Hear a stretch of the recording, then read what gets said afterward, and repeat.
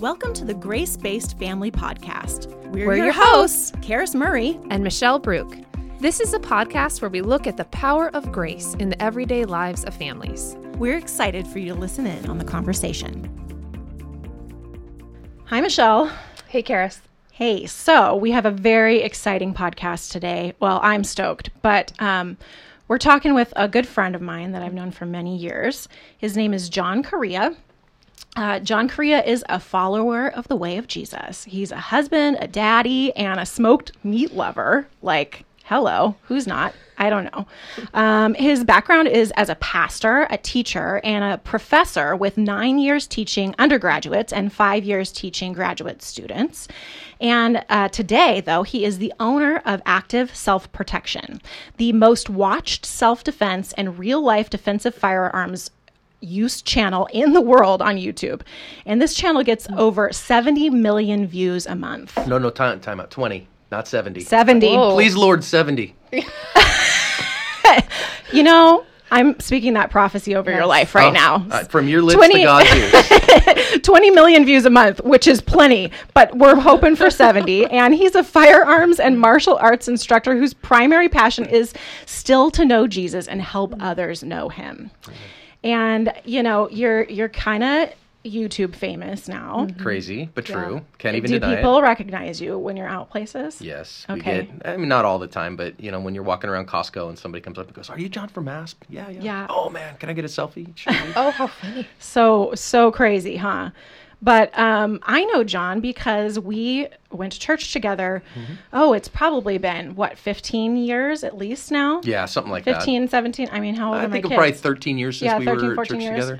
And our kids were little then, and we were in small group Sunday school class at our big mega church. But we both thought of it as our church because those were the people that we did life with, as they say, and we got close with. We prayed together weekly and would have a prayer meeting at one of our houses and stuff. So I got to know John and his wife Laura through that and knew his kids when they were little.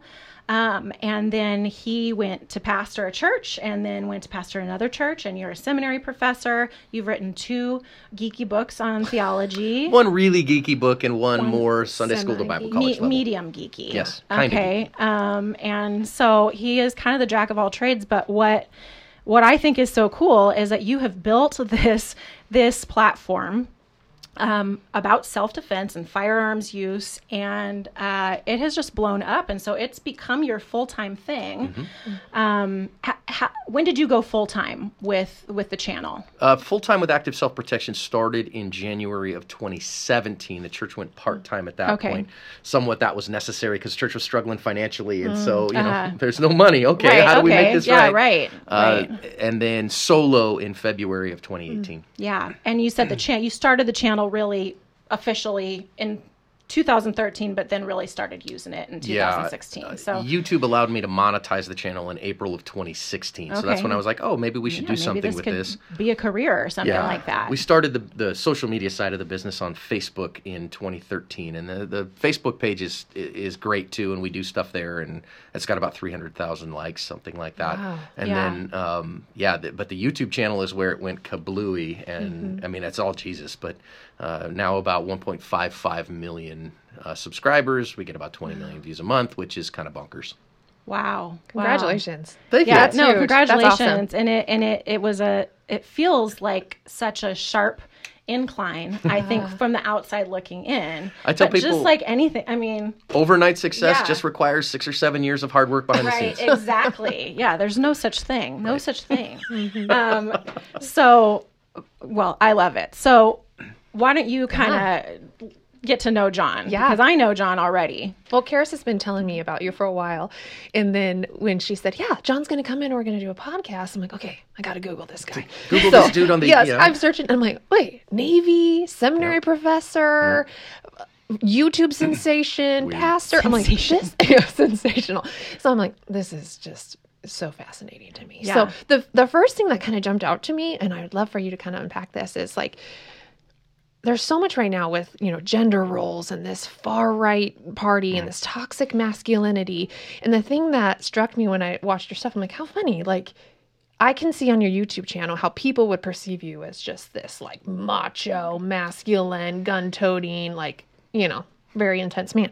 But then you have this tender, right? This tender side of you. You're a family man, you're a husband, you're a man of the Lord, seminary trained pastor. So how do you like meld these two worlds together and explain who you are to people when they see you? So I always tell folks that, you know, read the Gospels a few times. And what you find there when you read the Gospels is that Jesus is not one-dimensional. He is a fully complex, fully human, and fully God. And Jesus's ire is sometimes downplayed. A lot of times we think of Jesus as Mr. Rogers with a beard, but that's not Jesus. Now, his frustrations are reserved for overly religious people, which is kind of funny, as opposed to the world. And you know, when I tell folks, look, I don't think Jesus, I don't like warrior Jesus either, but there's a book that I read many years ago called The Man of Steel and Velvet, that you know, you have a core of strength that is covered in softness, and that is important, and that's who Jesus is. So when he cleansed the temple, you know, he's not this sickly, weak guy that's like, hey, you guys, get out of here. That wouldn't have worked. You know, why did the money changers and everyone else vacate the temple? Because the threat of physical harm was present. Right. You're going to move or it's going to hurt. Yeah. And so there's a both and there. And I don't think it's how do you reconcile those? I reconcile them in the person of Jesus. That's great. And in the same way, when I teach self-defense, I don't teach aggression. I teach defense. I just maintain boundaries, right? I have the right to defend my boundaries, and you don't have the right to violate those boundaries. And if that hurts you, that's not my fault. You're the one who does that. So, and all that within the realm of that is what it means, in my opinion, to love someone.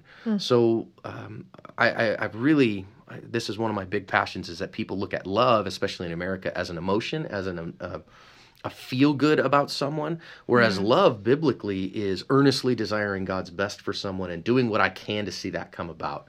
And so if I really love someone, then stopping them from hurting someone else is a moral good, because that sin follows them into eternity. And so to stop that and say, no, you can't do that, is a moral good, according to Luke 12:47. So I think they both work together.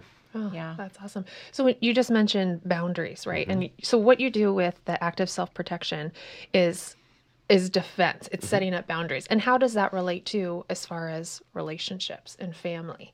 How it's all the same thing. All across the board. It's all the same thing, really. If you think about, I love Cloud and Townsend's Boundaries, the original one. I know there's like 854 books now, right? There's like Boundaries with your pets. Right. Yeah, there is. Boundaries for goldfish. Boundaries in traffic, and like all these.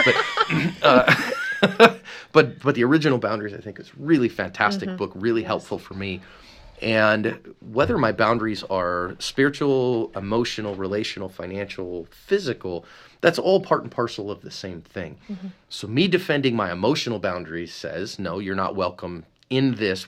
I want to have a relationship with you within these parameters. Right. And if you can't do that within those parameters, then we can't have a relationship. Same thing physically. I want to have proximity with you, and that's great, and that's fine, but that has to exist within these parameters. And if you can't exist within those parameters, then we're not going to be able to exist in the same space. So they're really not any different at their foundation. You have to back away to look at the principled issue here. Same thing with emotional boundaries. When somebody says, well, wait a minute, I'm responsible to make sure this person is happy. Whoa, let's back up and talk about that boundary. That's not a healthy place to be, and we can't own that. So we have to set and maintain that boundary, and when somebody forcibly tries to push past that boundary, we have the right to push back and say, no, this boundary will stand. That's good. Yeah. Well, and all that is a great segue into what we came here to talk about today, which I think may surprise some of the people who know you from YouTube. Sure. Some of those, 20/70 million people per month 70, that come she's there. prophesying. I am prophesy. It is my spiritual gift. So, I think that they might be surprised that what we asked you to come here about today is not firearms training, not self-defense, although I think all the principles tie in, like you said, with boundaries. But we're going to talk about parenting kids with mental illness. Yeah. With, mental health issues, which obviously run a spectrum. Big time. I have, in my family, I've suffered with depression and I have ADHD. I have one daughter who has ADHD and has recently struggled some with some depression and anxiety. I've got another daughter who has some anxiety, probably mostly because she has to deal with the rest of us. Right. It seems the teenage experience is anxious today. The pressure and that is so intense. So true, is that there is just this collective anxiety, I think. And there's all sorts of reasons for that, and social media and the pace and all that kind of stuff. But thank God I came of age before social media. Oh, man. Oh, yeah. Well, I said and did so many dumb things. But thankfully, there's no record. But there is no record. Right. Hallelujah. They're not in the cloud. But, they're just in people's memories. It is now. So, so my family has struggled with that kind of stuff. And we've learned that parenting kids is hard anyway.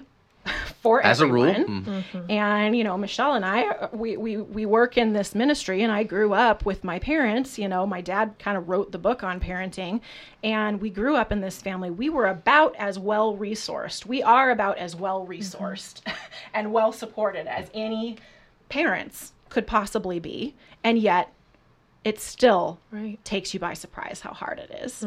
And so when you add to that, just a whole spectrum of extra that our kids can be. And we've talked about special needs before, and anything that's sort of unique to them that is not necessarily something that every kid would need. So there's a whole spectrum of that, but specifically mental illness is something that can really, really turn the parenting and family experience upside down. It sure can.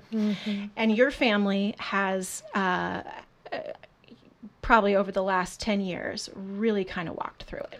Boy, we've and got to walk through the fire. I'll let you tell your story and what you want to share. But yeah, it has been quite a journey. And so tell us about, some of those challenges that you face. Maybe you might think these might be common challenges that parents of mentally ill kids face, that maybe parents of neurotypical kids, I don't like to say normal because nobody's normal. And normal implies that, like, if you're not normal, that's bad. But neurotypical right? is the easy way to say it. So parents of neurotypical kids, they would never see these things because they don't experience it. Right. So well, and I'm very neurotypical myself. I've not ever struggled with depression personally.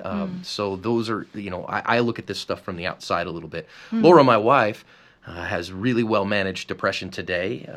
Probably 8 years ago, not nearly so much.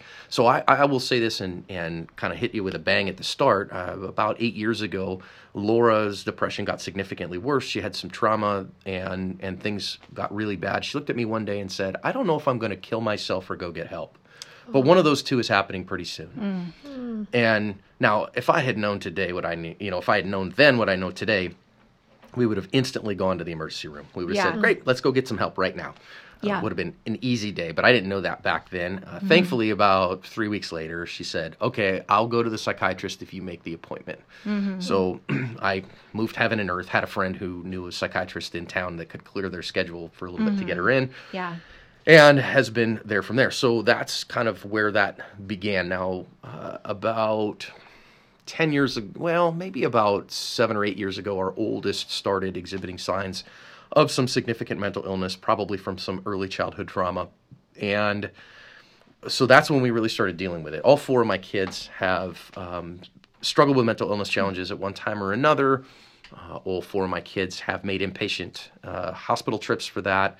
Our middle has probably the longest journey in that, in terms of maybe the hardest journey in that, has been 8 or 9 times in the hospital, including residential treatment, medications, this and that. But all 4 of our kids have done that. So learning what that journey looks like has been an everyday exercise in trust, an everyday exercise in what do we do today from here. One of the things that's become so important to me is there's no hope for a better past. I can't do anything about what's behind me. I can't. If I could go back and change some things, I certainly would.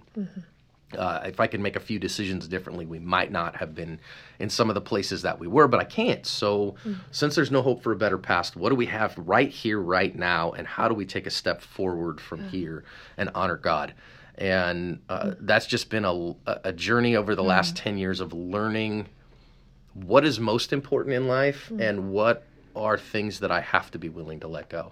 And that's hard sometimes, but is incredibly freeing too. Yeah. And that kind of makes me think of this question about how when you're in a situation where you're dealing with a lot of mental health things and you're kind of neurotypical, and this isn't the norm, right? Especially for a Christian family. This doesn't look like a happy, healthy Christian family. How do you, put up those healthy boundaries and love these people well and support them, while at the same time not falling into your own resentment towards them or your own depression or anxiety that this is not normal. This is not how my family should be operating. So I'm going to push back just a little bit on the word normal. I think that we in the Christian church have been taught to hide mental illness issues. We don't talk about it well. For sure. We don't see that. And so, that thing, we're driving to church on Sunday morning, having a big fight, and everybody smile because as far as everybody knows, we're a nice, normal family. Well, that picture of normal is this kind of McCarthyist, nuclear family where everybody's happy, everybody's whole, nobody struggles, and that is radically abnormal. If I looked at a family that all the relationships were incredibly solid, everybody was doing incredibly well, and there were no struggles, I'd be like, that's abnorable. Yeah. It's fine, but it's abnormal. Either you're lying or it hasn't hit yet. Teach me. or teach me, or So when we say, wait a minute, what is normal versus abnormal? Well, what is healthy versus unhealthy, right? What is good versus needs improvement? Yeah. So I think the biggest thing that I've had to learn to do, and it has not always come easy, is to be okay just being me. Just to be okay that when my children suffer, that does not mean I am at fault. And because I don't own the input here, I don't own the outcomes. Yeah. I had to learn this with Laura when we really started with her with struggling with depression and recovering from that and managing her depression, that when she was having a bad day and she couldn't get out of bed, she'd had maybe 8 months there where she'd spend 3, 4, 5 days in a row in bed. I'd bring her some food and, hey, I love you, and it'd get cold and she wouldn't eat it. And I had to learn to say, I was as long as I did something to help her to get better, then I was okay. Yeah. But that was me owning her. And I wasn't then a caregiver, I was a caretaker. And having to say, I'm okay if you're not okay, I want to do what I can to help. But I am not in charge of your soul. That's between you and God. And so I can be a good part. That's boundaries. It's also this idea that says I am not outcome focused. I'm process focused. And all I can do is invest in inputs that are healthy.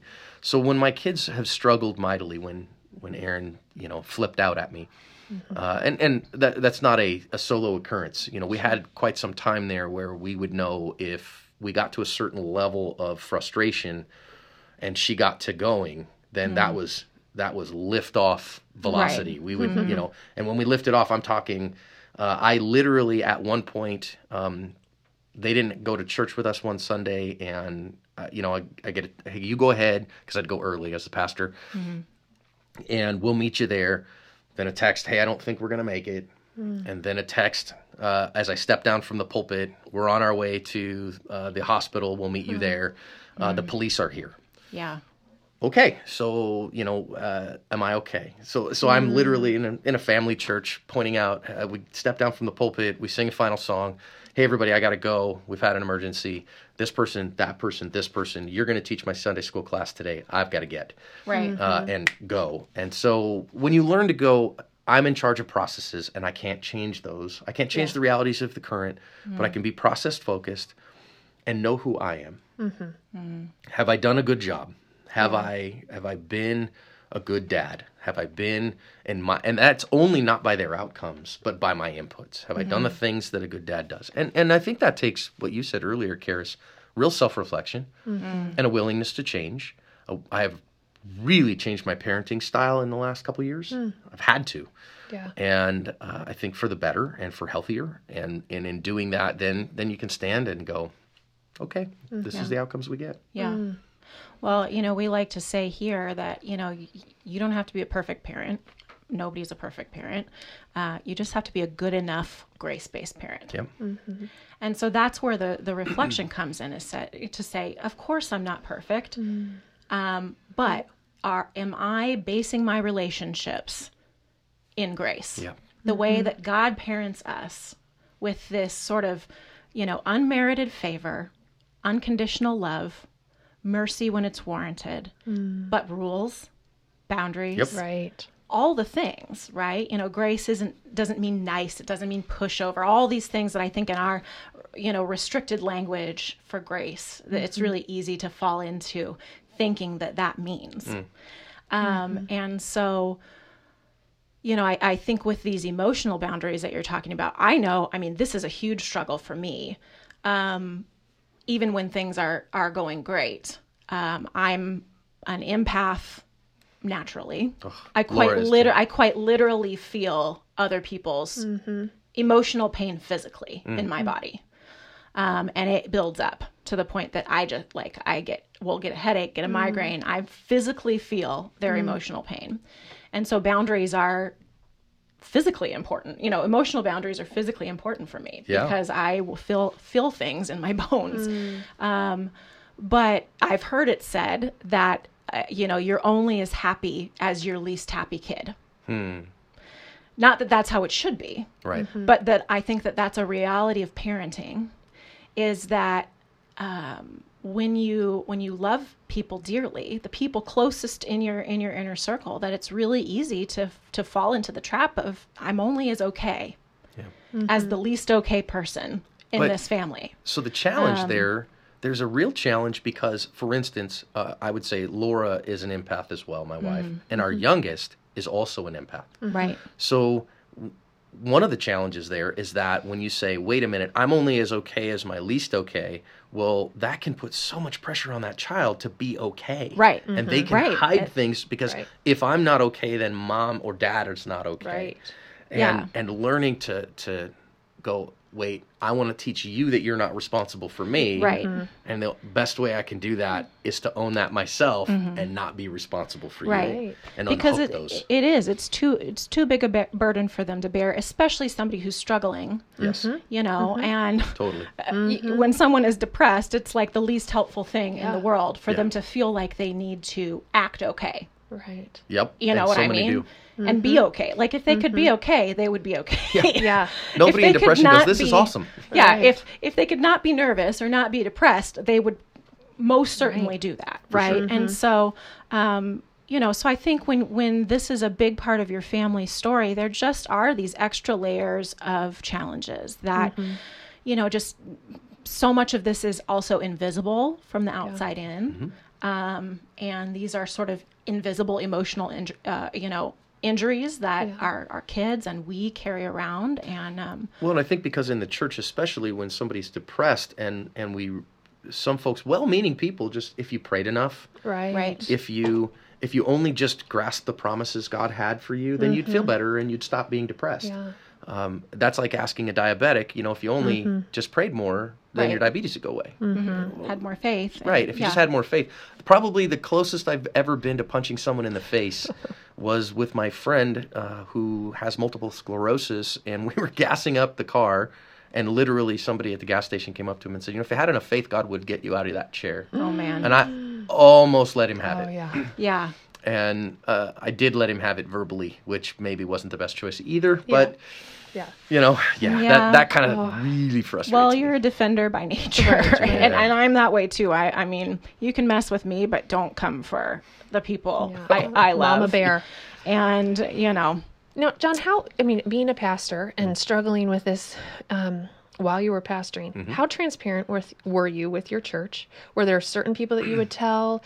And part two of that question would be, you said, the church doesn't know what to do with this. No. So how can we change that so the church isn't so tone deaf to what majority of families are probably going through?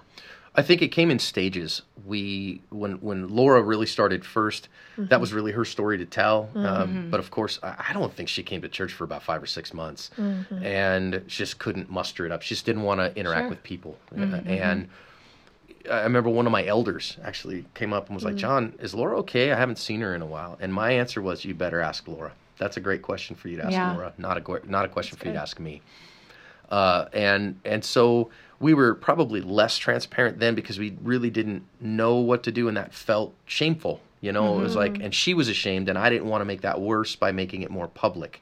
Right. And so that's somewhat we go, wait a minute, what's that? Now, I will say that Laura has said, sunlight's the best disinfectant, and shame breeds when we hide secrets. For sure. And makes it worse. And so as she has said, no, I'm just going to be transparent about where I am and who I am with the worst in my life, then there's no power over it. Yeah. And nobody has power because you know the things that are real. And so if you choose to not want a relationship with me, that's fine. But I'm not going to hide. And so we decided that with our kids that we're not going to play shame games and we're not going to hide. So as our children suffered, we let people know what was going on, respecting their story. I mean, I'm not going to tell parts of their story, like, sources of trauma and those kinds of things can be very, very personal and very hurtful. But to say, listen, this is where we are. I can't be there today because I have a hospital visitation from 5 to 6 and I have to be there for my kiddo. Or, we going to end up graduating high school a year late because we missed an entire year. Because it was more important to be alive than to get grades. As you are walking and journeying with your kids or somebody that's struggling with mental illness, how do you not fall into enabling behavior or codependent behavior? I shared with you before, my brother growing up struggled with substance abuse and in his 20s was diagnosed as schizophrenic. So there's always been this, a little bit probably I'm seeing now as I'm older, as I didn't feel maybe okay or happy or safe unless he was. Right. Like at night, I'd be worried. I remember being waking up in the middle of the night, like he's probably trying to kill himself right now. He's very, struggles with severe depression, and it was consuming me. And I was really distraught for a while. And I remember my husband saying, "You have to be okay if he chooses to end his life." That's so hard. And it is going to be the hardest because I lived in this anxiety of maybe I can help fix it.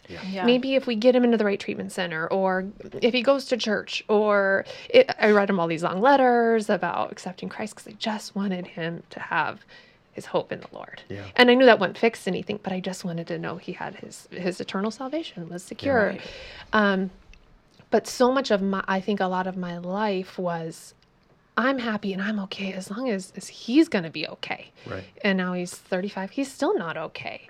And I just had to let, that part of me go. But I'm looking back, I'm like, there was probably a lot of codependency. There was a lot of enabling with my parents and us. How do you love someone well without getting into this codependent enabling cycle? I really think we didn't do a very good job of that with our oldest, quite frankly. We didn't know any better. So we just did everything we could to try to keep things okay. And that was a very codependent way to be for quite some time. And I think that did hurt our younger children, and I regret it. I can't do anything about it, but that's something I would change if I could. So I think it's a really good thing that you're asking, because I think it's an important thing to be able to say, I think what your husband said, that you have to be okay if that's their choice. So a couple of big things that I do now, suicide is it's a hot button issue in America, but it's still a hushed tones. When we say, well, somebody took their own life or they gave up the fight, I say, no. When somebody dies by suicide, that's how I say they died by suicide. And when somebody says, well, they gave up, they were selfish, this and that, I say hogwash. And I would say stronger words than that, but, we're recording for a Christian ministry, so I'll be kind. So I say absolutely not. They fought that the whole way. And just because they got beat by it doesn't mean they fought and fought and fought and fought and fought.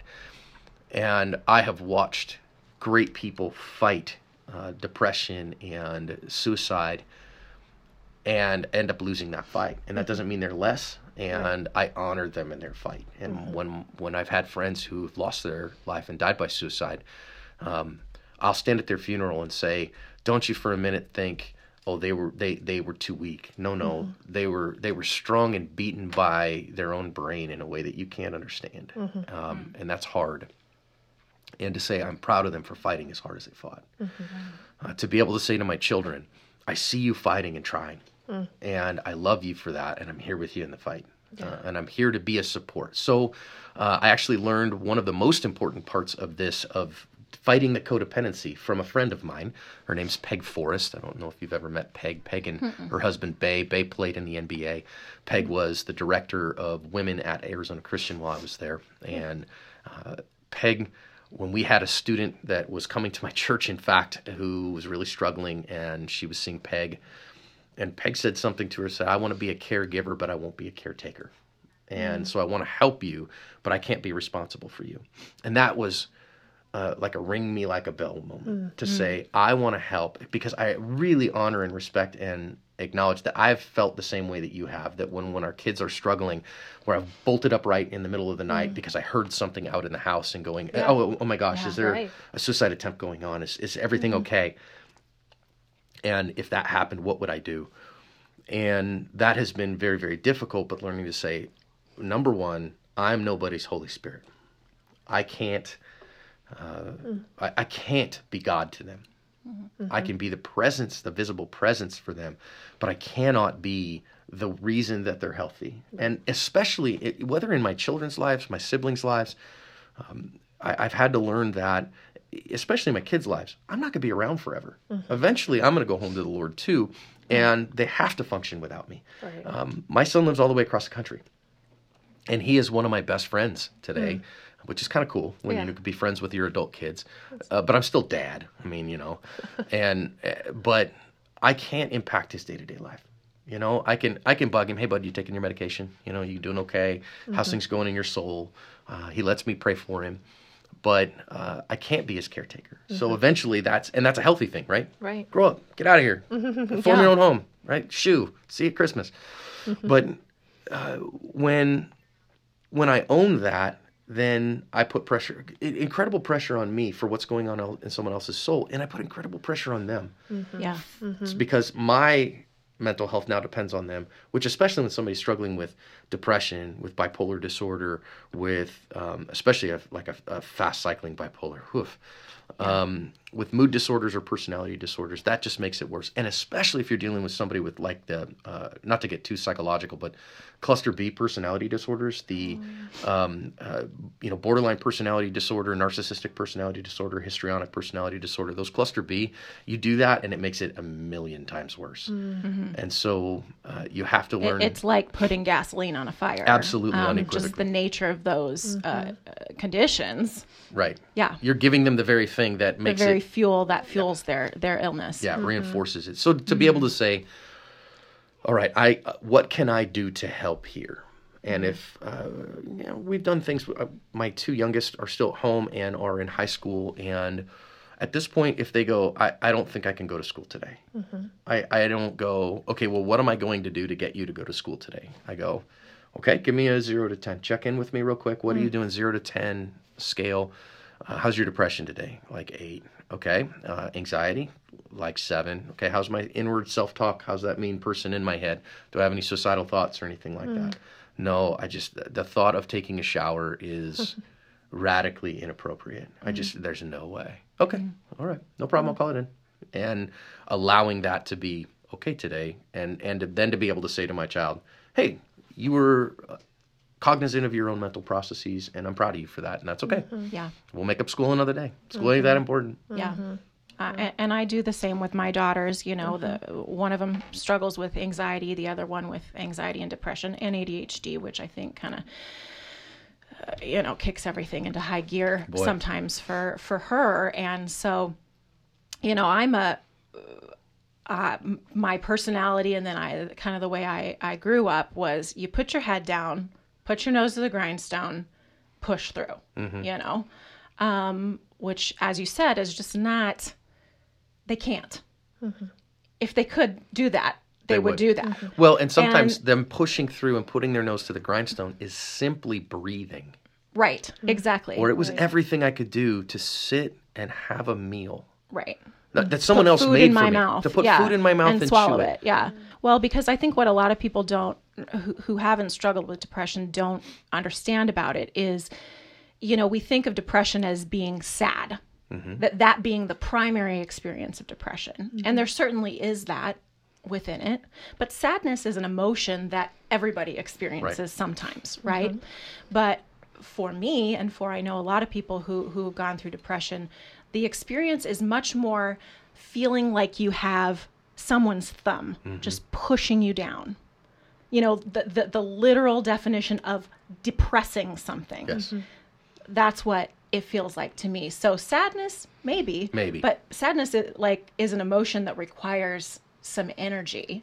And so it took it took me a while to realize that what I was experiencing was actually depression, because I had a very narrow view of what that could mean. And so when people would ask me, "Are you sad?" I would say, "No, I'm not sad." Right. But I feel like there's this huge weight on me. I cannot do Well, anything. And I see a lot of men, not always, but in my pastoral life, I see a lot of men express depression as anger. Yes. It's a very common expression in men. So when a guy says, "Well, I'm not sad," that's whatever. I got the sads. No. So tell me about the outbursts of anger. Right. Oh, those have gotten so much worse. Tell me about punching the wall. Right. Tell me about, knocking things off the table. And I've done this. I'm not a psychiatrist. I'm not a clinician. I'm not a therapist.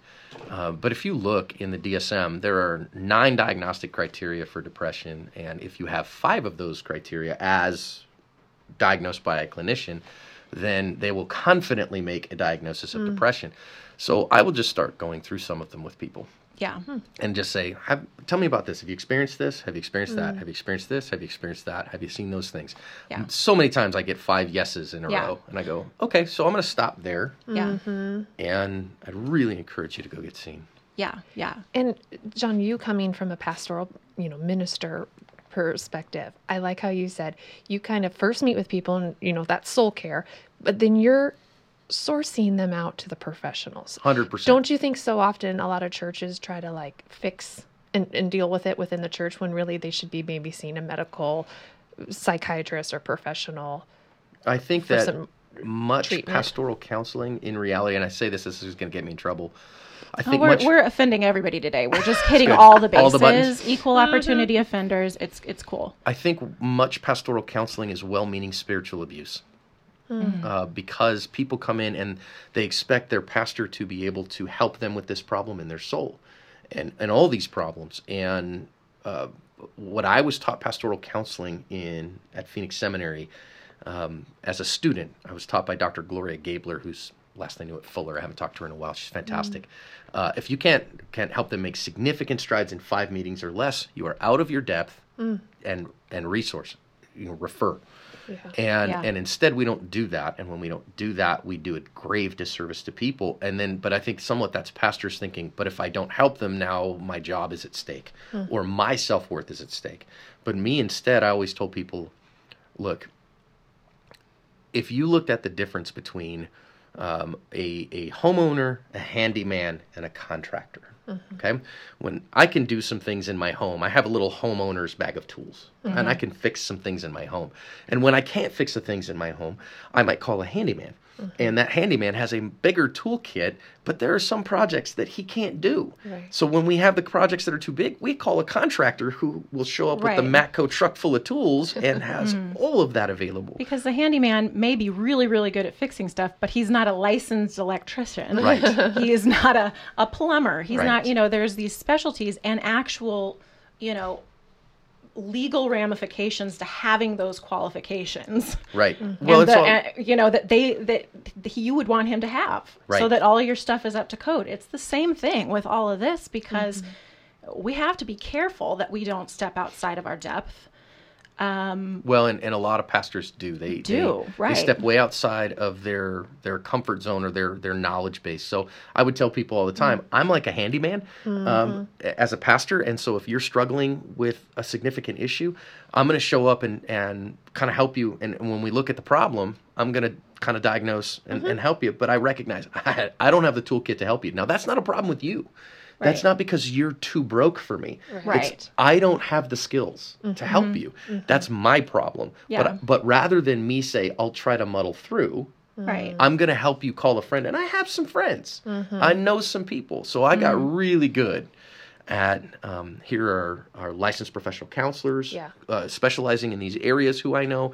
Here are especially psychiatrists. So many people go to their family practitioner for medication. I think that can be a bridge, but your family practitioner has to know everything in a general sense about medicine. Right. They don't know brain chemistry. And everyone's brain chemistry is so unique and so different. Having a postdoc in brain chemical issues is, I think, critically important. There's a reason those people make all the monies, and that's because they're worth it. And so knowing your limits, they're very important. And that's even, for instance, doing things that aren't mental health related, marriage counseling. Right. And I would look and go, okay, so when we have a couple that's having a hard time communicating, showing commitment to one another, being forgiving, okay, cool, I'm down with that. When we have abuse issues in a marriage, nope, I'm out. This is out of my depth. I can't help solve these problems, but not because you're too broken, because I'm unqualified. Right. My qualifications are in other areas, and recognizing that I think is super critical. I do also think that in America, in the church, going to counseling is seen as a failure. Oh, we can't hack it. And God forbid we should ever tell it. I will tell all of America. My family has been in counseling for years. My wife has a counselor that she sees, not all the time anymore, but whenever she needs to. My kids have had counselors. I have had a counselor. I think that a good counselor, a good therapist is somebody who just helps you frame the challenges and do so in a healthy way so that you can cope. Yeah. And it's super helpful to have a disinterested third party do that. In a way that when I say, oh, I'm struggling with my wife doing X, Y, or Z, my wife is not going to help me with that. She's too intimately connected to it. Right. But to have a counselor that says, so tell me what that is with you and your wife. And I describe it all, and they go, so what is that? What do you think about this as a strategy to help you be healthy with that? Okay, I'll do that. Very healthy. Well, therapists don't have any agenda other than to help you. And so even, giving counsel to people in our lives who we love, whether that's a friend or somebody in our life group, or if you're a pastor in a ministry position, somebody who comes to you, we can provide a level of counsel. Yes. But we all have agendas, and they might be good agendas. But we can't, we are not this disinterested third party like a counselor or a therapist is. Well, and they particularly have I'm not involved in your life. I don't know the people in your life. And that's on purpose. Right. So that I can be disinterested. Now, disinterested is not uninterested. Right. It's stepped out as a third party to say, I don't have a dog in the hunt. And so I can give you some greater objectivity on what to do here. Yeah, their perspective is one of, maybe a broader wider lens where they're able to look at your life from this, they're not in the picture, they're taking the picture, and they're there to just kind of really help you with that. And I say the same thing that you do, John, is like everybody should be in therapy. Everybody would benefit from therapy. Well, and let me say that I see some folks, especially in the more conservative church, that they really focus, I want Bible-only counseling. I can read the Bible. I'm not talking about pastoral care. I really think that there are some therapeutic interventions that we get from the world of psychology. And if you think psychology is built on the words, the study of the soul, well, this is at its core a spiritual enterprise, but all truth is God's truth, and understanding how people's minds work and how their souls function is not a function of simply theology. Right. It is an extrapolation somewhat theologically, but training in that area is very, very healthy to help people understand how thought processes work. Yeah. I'm curious, if you could wave a magic wand and get people to stop saying one thing about mental illness, what would it be? There's probably more than one. There is. What are some of your... We'll say them all. Okay. But yeah. Stop saying if you prayed hard enough, your mental illness would go away. Your depression will go away if you were just godly enough. Listen, for some people at some times, they need to change their priorities. Yeah. I think that doing honest inventories and saying, wait a minute, is there something standing between me and God right now? Do I need to repent? I think we all do every day. Right. But having that self-assessment is important and not something to be ignored. But most people with an illness, if somebody comes into the church and they have diabetes, we don't say, pray harder. Yeah. We say, take your insulin. Yeah, go to the doctor. Go to the doctor. Do these other things, like watch your diet and those things that'll keep you from losing toes. Right. That'll help you. I wish that we would treat mental illness in the church like we treat diabetes. And say, yes, get to the doctor, get to your counselor. Here's some healthy things that can help you. And then rather than pushing away from people, I wish we would charge in and just live that life with them. I think as we wrap this show, there's so much more we could talk about, but hopefully for those of you listening, especially if you're facing some of these challenges, I hope that John's story, his family's journey, has encouraged you. I hope that it's enlightened you. I hope that you have identified in some of this ways that you can move forward and not dwell in the past, not worry about, not live in shame, not worry about the future, but really in the present moment, that know that the Lord is with you. He is walking this path with you. And we're with you here also at Family Matters. We would love to walk alongside you. We would first love to pray for you. And so if you have something specific you'd like us to pray about, please email us at family@familymatters.net and let us know how we can encourage you, how we can pray for you. We'd love to do that. Secondly, we've got a lot of resources available on our website at familymatters.net. And a lot that you can, that's free, that you can get a hold of, a lot of training programs that can help you parent your kids with grace and have a grace-filled marriage. Let's give John's contact info. How can people best get a hold of you? I have a public figure page on Facebook. If you just go search John Correia, you'll find a public figure page there for me. If you want to type it into your browser instead, it's facebook.com/theasp guy, because I'm known for active self-protection. And you can private message me there. You can find me on the grams. My handle on the Instagrams is Minister Malice. Pretty much across the entire internet. If you find Minister Malice anywhere, that's me. That's you. That was a nickname given to me by one of my video game store employees when I was in seminary. Okay. And it stuck. You can find our business at activeselfprotection.com or on YouTube at Active Self Protection. We actually have 2 channels there, blah, blah, words. But the best way to, if you can need any help at all, is to private message me on Facebook, and I'm happy to help. Oh, that's so awesome. Yeah. We really appreciate your time. And one more thing I did want to say, because of the nature of this show and the content, is that if you are struggling with any kind of thoughts of hurting yourself, thoughts of suicide, if you know somebody who is, I just want to give you the National Suicide Prevention Lifeline number is 1-800-273-8255. We will also put all of this information on our show notes for this podcast episode at familymatters.net. We love you all. It is a privilege and a blessing to get to chat with you today.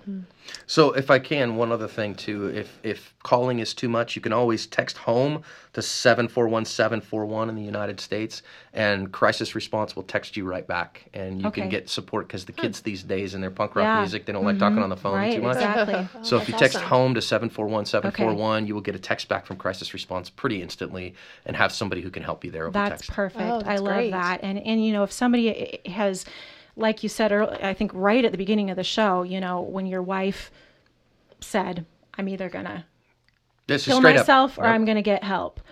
Now that the right thing. The first step would have been go to the emergency room. Right, I think that that's important for people to know too. And you know, you guys got through that, and there is light and there is hope, and we love you guys. And thank you so much. Thank you so much for having me, guys. Thanks, Jen. Right. Thank you for listening to the Grace-Based Families Podcast. This is part of Family Matters Ministries. For more podcasts and resources, check us out on familymatters.net/podcast or stream us on all major podcast platforms. Once again, this is Karis and Michelle. Until next time.